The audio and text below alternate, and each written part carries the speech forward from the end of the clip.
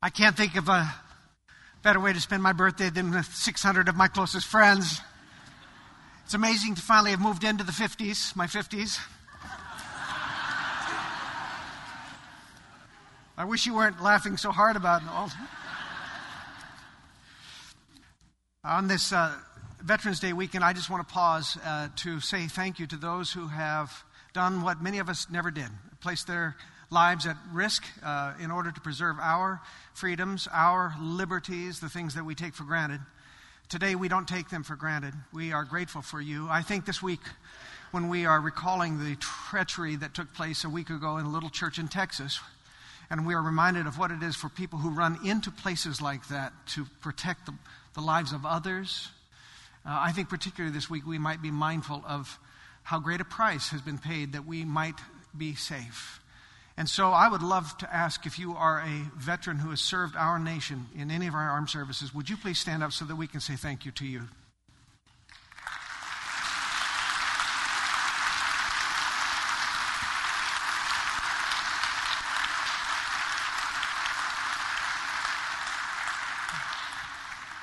We honor you, and we're grateful for all that you have done for us.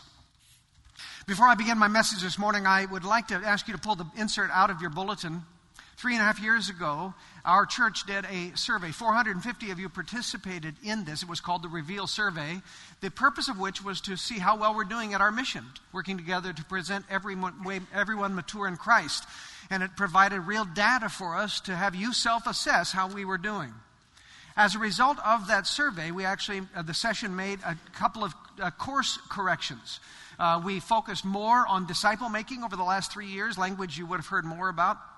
And we also decided that one of the things we needed to do was turn our hearts outward.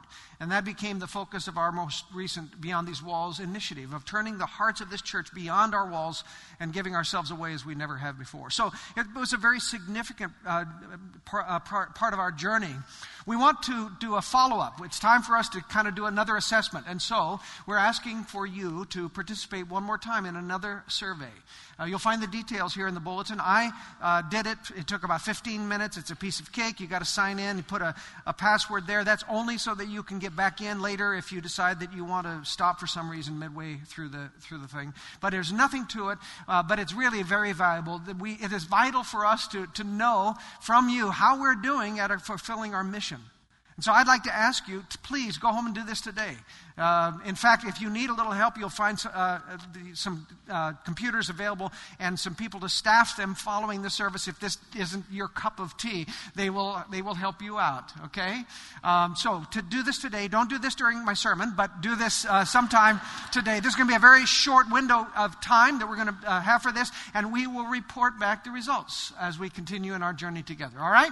Thank you for your participation in that.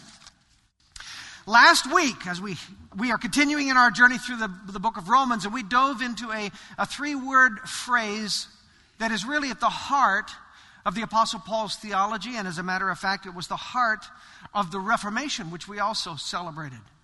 That 3-word phrase is justification by faith. Would you say that? That'll be the first of many things I ask you to repeat today, because we got a lot of learning to continue to do. Justification by faith. So to put it simply, let me just remind you this. Justification is a word that came out of the ancient courthouse. It was the opposite of condemnation. And so justification means that we stand before God, and though we deserve His judgment, we deserve His condemnation, instead what we hear is you are justified, you are forgiven, you are free. That's an astounding thing, since Paul has spent 2 chapters telling us why we are indeed guilty, right?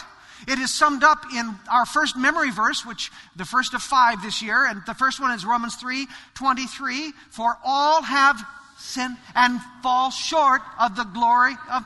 You are such a great Bible scholar. Say it again. For all have sinned and fall short of the glory of God. Paul has just spent 2 chapters convincing us of that fact, and yet we discover we are justified by faith. How is that possible that our sinfulness would be set aside? Well, it was not set aside, of course. It's been removed by the work of Christ, the propitiating sin sacrifice of Jesus on the cross. When he shed his blood, he took our place. He took upon himself our sins. And when the Father looks at us, he sees not us, but the righteousness of Christ that is wrapped around us. That is the wonderful doctrine of justification. There is only one way for us to appropriate that. What is it? By faith. Justification by faith. That is the only way. We cannot earn it. We do not deserve it. We cannot strive to accomplish it. In fact, last week we saw that even the great father of the Jewish nation, Abraham himself, he was not justified because of his good works, his good behavior, his obedience. He was credited with righteousness because he too believed. All of us come to this incredible gift in the same way. A simple declaration, I believe, I trust you, God, to do this. There's nothing anyone can do to merit God's gracious gift of righteousness. Do you get that? Do you get that? We have got to understand that. We've got to understand that it's the heart of the gospel. And all of this is very interesting, and if you're a theological geek like me, it is particularly interesting that there's probably a point where you reach that you say, okay, but so what? What difference does this life where we are justified by faith in Christ, what difference does this make? And today, we come to the so what chapter. I have been waiting for this chapter.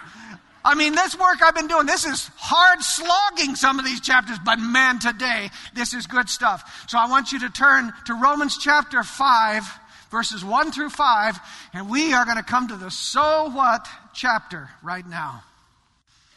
Listen to these glorious words.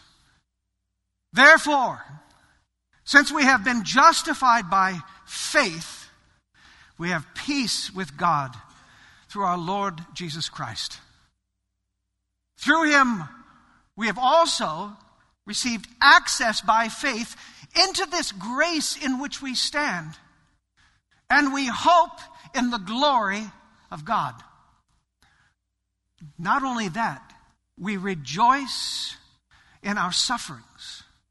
For we know that suffering produces endurance, and endurance produces character, and character produces hope, and hope does not put us to shame. For the love of God has been poured into our hearts through the Holy Spirit who has been given to us. This is the word of the Lord.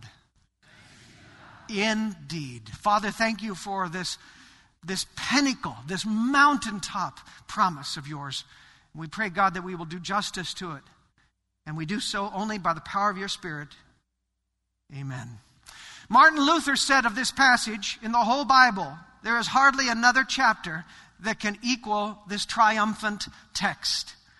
It is as rich as a diet of fudge. I know because I've been feasting on it all week. You know, you've just downed one chunk and now you're about to down another caloric chunk that is so delicious and so much to digest. But that's what we're going to try to do this morning. 5 verses, all right? The starting point, of course, is the first word, which is what? And our first task is to figure out what the therefore is therefore, right? And in this case, Paul helps us because in the next few words, he tells us what the therefore is therefore. He says, therefore, since we have been justified by faith, that word we, that's the first time he talks in the second person plural, first person plural. Up to now, it's been I or you or they, but now suddenly this triumphant we, he's with us on this. So he says, therefore, since we have been justified by faith. What he's saying is it's not just about Abraham, the example that he was just offering to us. No, he's talking about us. The we, too, have been justified by faith in precisely the same manner that Abraham was.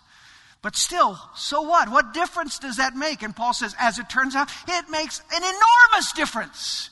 What's the very first thing that we are promised because we are justified by faith? Did you see it? Peace. Do you see it? Say peace. Say the only Hebrew word most of you know. Ready?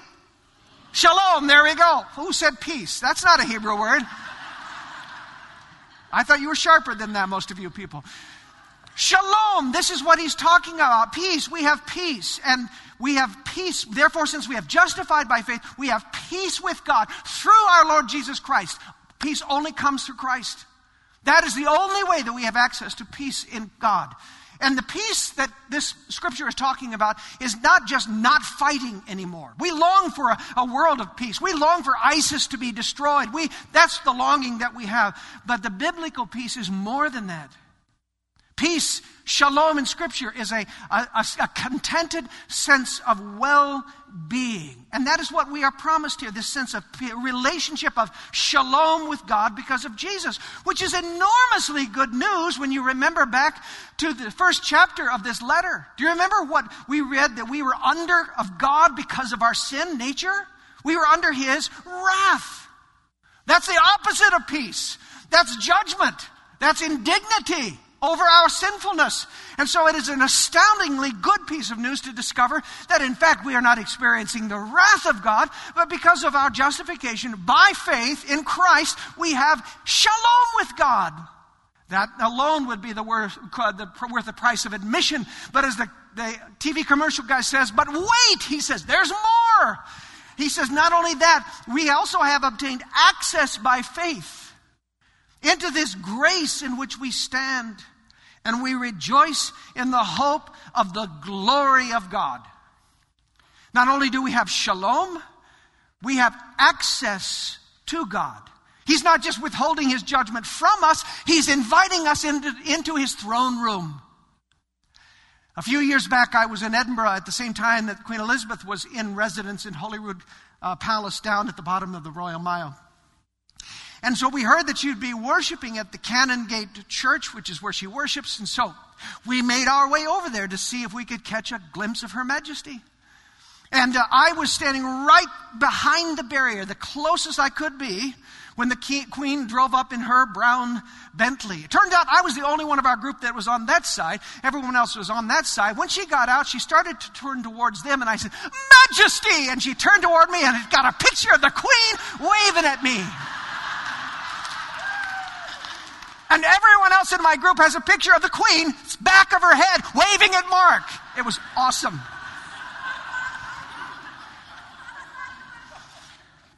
Well, what if I wanted to sit with her in church? What if I had hopped over the barrier to chat her up a little bit about that idea? Nothing good would have come of that, right? I think we're in agreement that nothing good would have come. Suppose, though, that Prince Charles and I were buddies. Old polo playing buddies. And I went to him and said, "Hey, Chuck, could you wangle a pew seat for me next to your mom?" And Prince Chuck could pull that off in a way that I never could. That's exactly what we are reading about in this text, right? Because of our relationship with Jesus, the Son, we have access into the very presence of God the Father.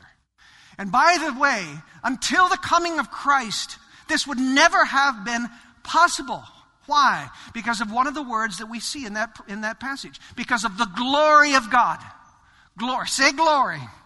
It's not a word that we often use, but it is a very important word to understand God and who He is. Glory means God's awesome, brilliant, overwhelming presence. Remember when Moses was on Mount Sinai, he said, "Lord, I want to see you." God said, "Oh, you do not want to see me. You cannot bear to look at me. If you do, you'll die." That was His glory speaking. So what He does is He hides him in the cleft of the rock and He covers him with His hand so that at least he can kind of walk by and he gets the reflected glory of the Lord. And even that was so great that when He came down from Mount Sinai, His face was so brilliant from the reflected glory of God, He had to wear a mask, otherwise the people couldn't even look upon His face. That is the glory. That's what the rabbis called the Shekinah of the Lord. That's perfect and pure and overwhelming presence that we cannot bear because of our sinful nature. It may be odd for us to think of it in those terms, but I'll bet if you think back to August 21st of this year, you'll have a better idea. What happened on August 21st of this year? The eclipse, right? The eclipse. And we all wanted to look at it, but we dare not look at it without the protection of our very cool-looking glasses, right? It was only with those that we could look upon this wonder, because our eyes are not made to look directly into such brilliance. We cannot bear it. There's a sense in which Jesus is the glasses that allow us to look upon the glory of God.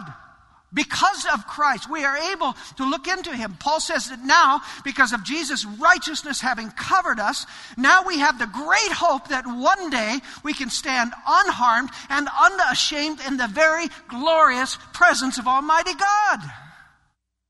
And don't forget the word hope. I told you it's a diet of chocolate. I mean, it's just one fudge chunk after another. That word hope that is in there. We hope in the glory of God. When we say hope, we tend to think of it in terms of, I cross my fingers and I hope it turns out. Knock on wood. Hope everything's going to be okay. But the biblical word hope means so much more than that. Hope in Scripture means a confident assurance. It is something unseen and yet something we can be certain of. We cannot yet gaze into the glorious face of God. We do not yet know the complete shalom of the relationship with God that one day we will experience, but we can stand on, rest on, bank on, bet on, rejoice in the hope of the glory of God, for one day we shall see Him face to face.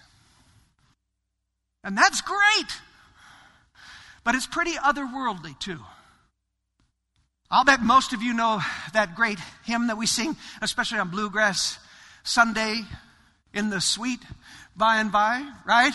In the sweet, sing along, by and by, we will meet on that beautiful shore. In the sweet by and by, we will meet on that beautiful. We know that song. We sing that song. We love what it promises, that someday we will cross over Jordan and we will look upon the face of the Savior. It will be sublime. The problem is we've got a life to live here first. How do we live our life here first? What does our face-to-face, justified relationship with God do for us now before we are in that sweet by and by?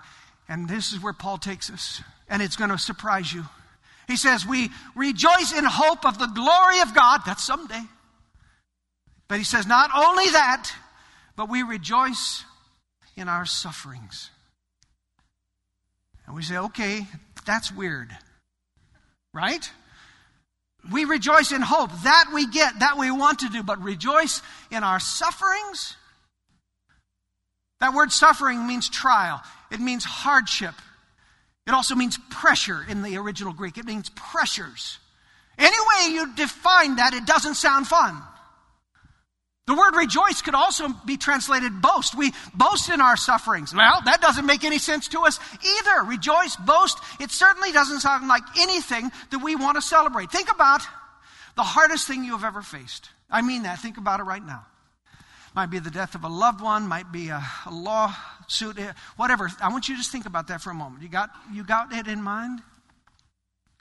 When you were in the midst of that moment, did you say, man, I just feel like rejoicing about this? I remember when I was there, I wanted to escape it. I wanted it to be done, right?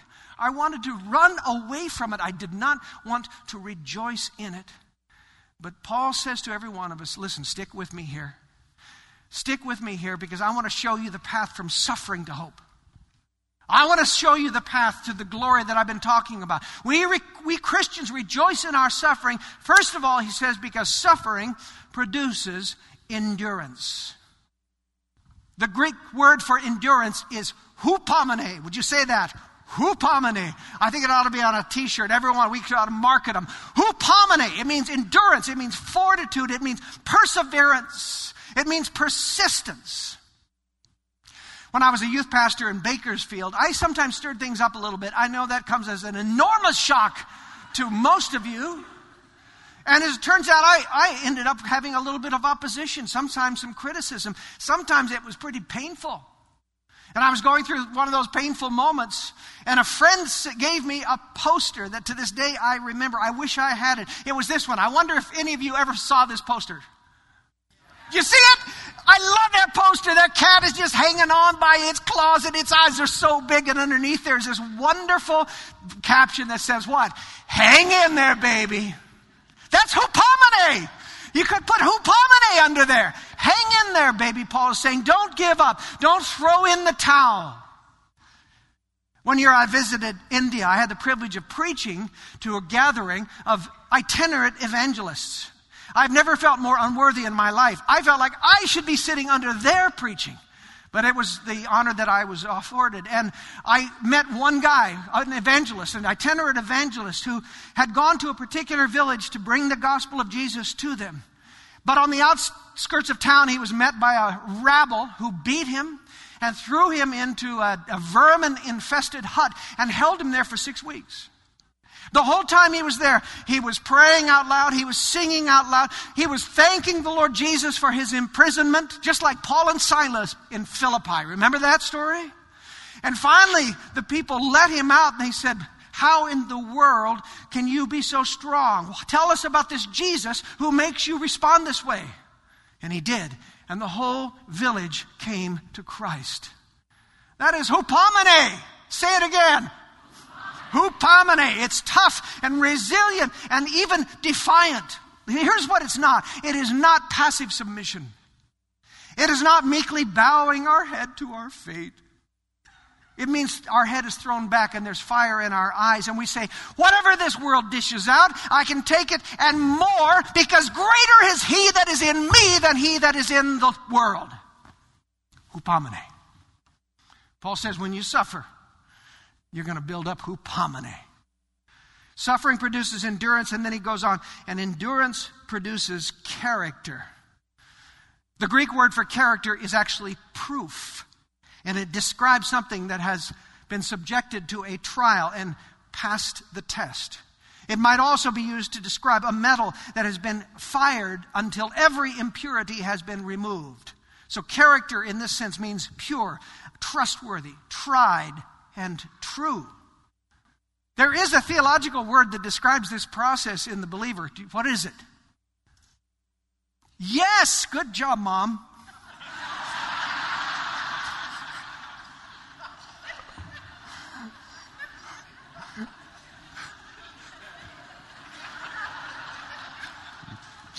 Come on, Dad. Come on. Sanctification. Sanctification is the process by which we are made holy. And here you need to understand, after we are justified, justification is the theologians call it a punctiliar moment. It takes place at a point in time. Boom! One point in time when we say, yes, please, I believe.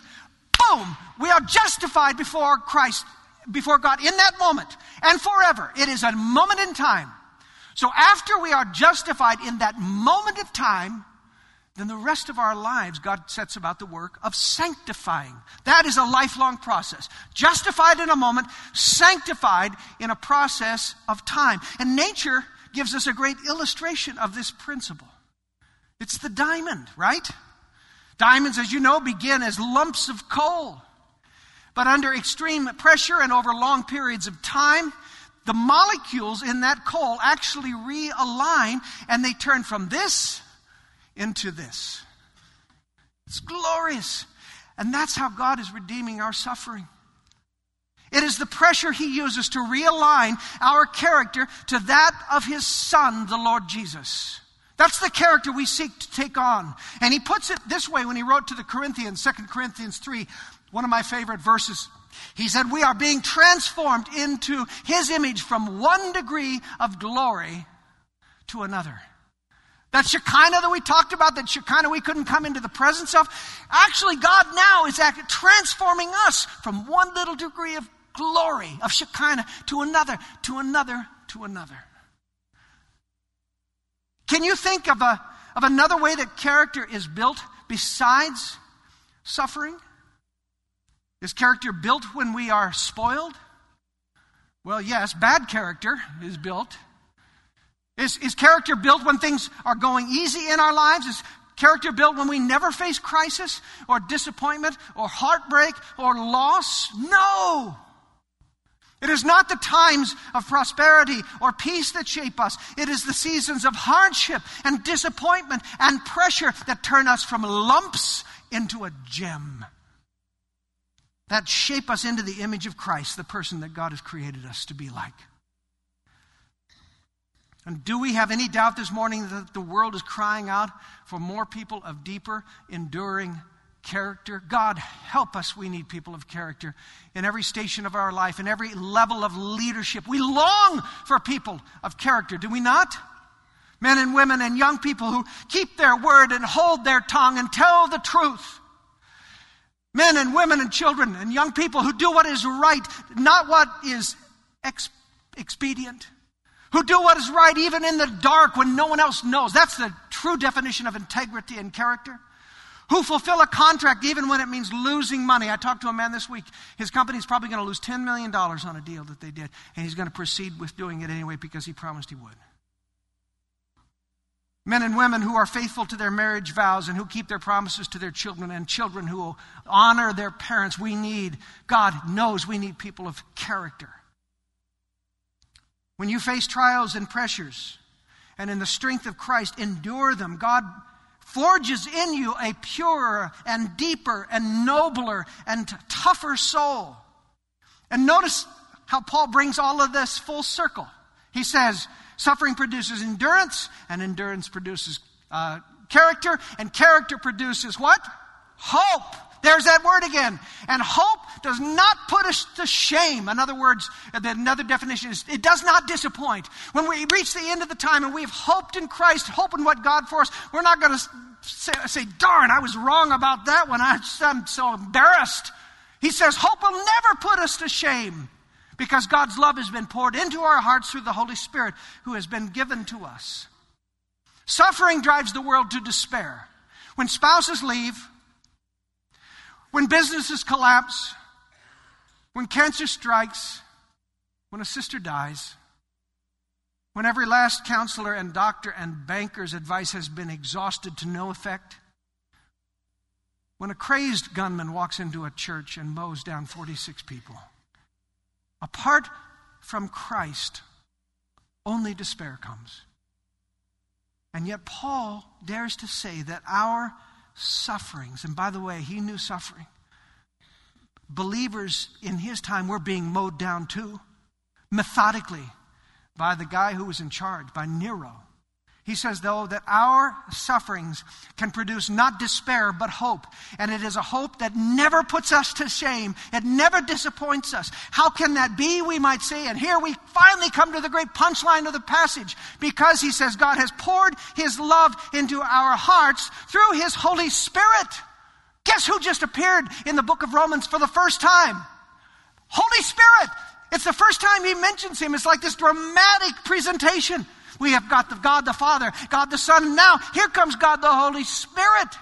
And it is timely because the reason we discover that suffering can produce endurance, that produces character, that produces hope, is because of the life-giving, lavish Holy Spirit, the Spirit of God who raised Jesus from the dead to life. That same Spirit, he says, lives in us and lavishes us with the love of God. He doesn't drizzle it. He doesn't spritz it. He pours it into our hearts extravagantly. If this is not true, then the sufferings of this world, the Sutherland Springs of this world, they have no meaning whatsoever. They are irredeemably evil and wasteful. But you see, Paul believes in something that's much greater than all of that.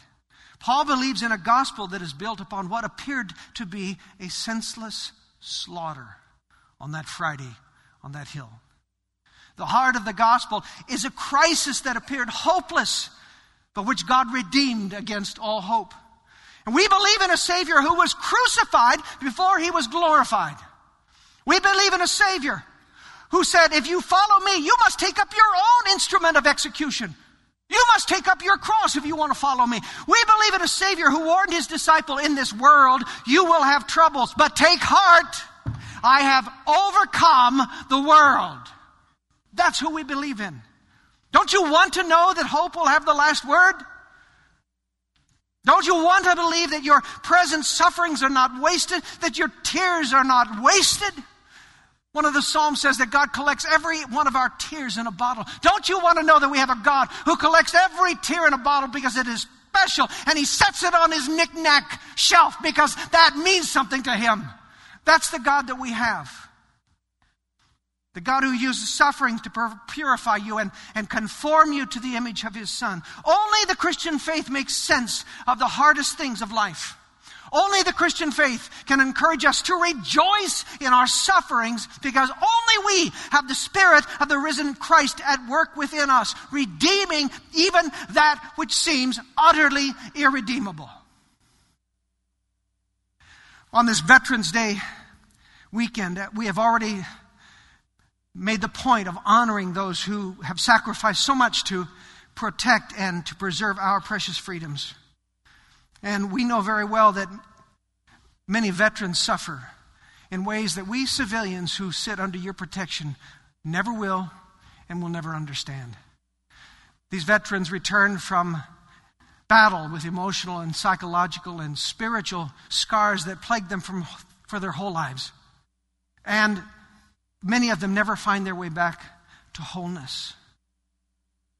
What if there was a way that we could help these heroes transform their suffering into hope, as we've just heard of today? I think we can. And this Thursday night, we're going to launch a new initiative sponsored by our Celebrate Recovery Ministry, and it's called Welcome Home. Welcome Home is a group that is open to all active and military and veterans, and it will meet weekly to help these folks work through the unique sets of issues that arise from their service to our nation. I'm proud that our church will be a part of helping our vets move from suffering to hope in the power of Jesus Christ. Aren't you? Every one of us will suffer. It's only a matter of time. That circle's making its way around towards you, right? It's only a matter of time. Next service, there'll be some who don't believe it. That's all right. They'll believe it soon enough. When suffering hits, it produces one of two responses. Either you can allow it to produce bitterness and disillusionment and despair, or you can allow it to produce endurance. And that endurance to temper your character, and that character to strengthen the hope that you have in Jesus Christ. That is a choice that you are free to make. And I invite us all to choose hope. Let us pray. What an epic passage of Scripture this is.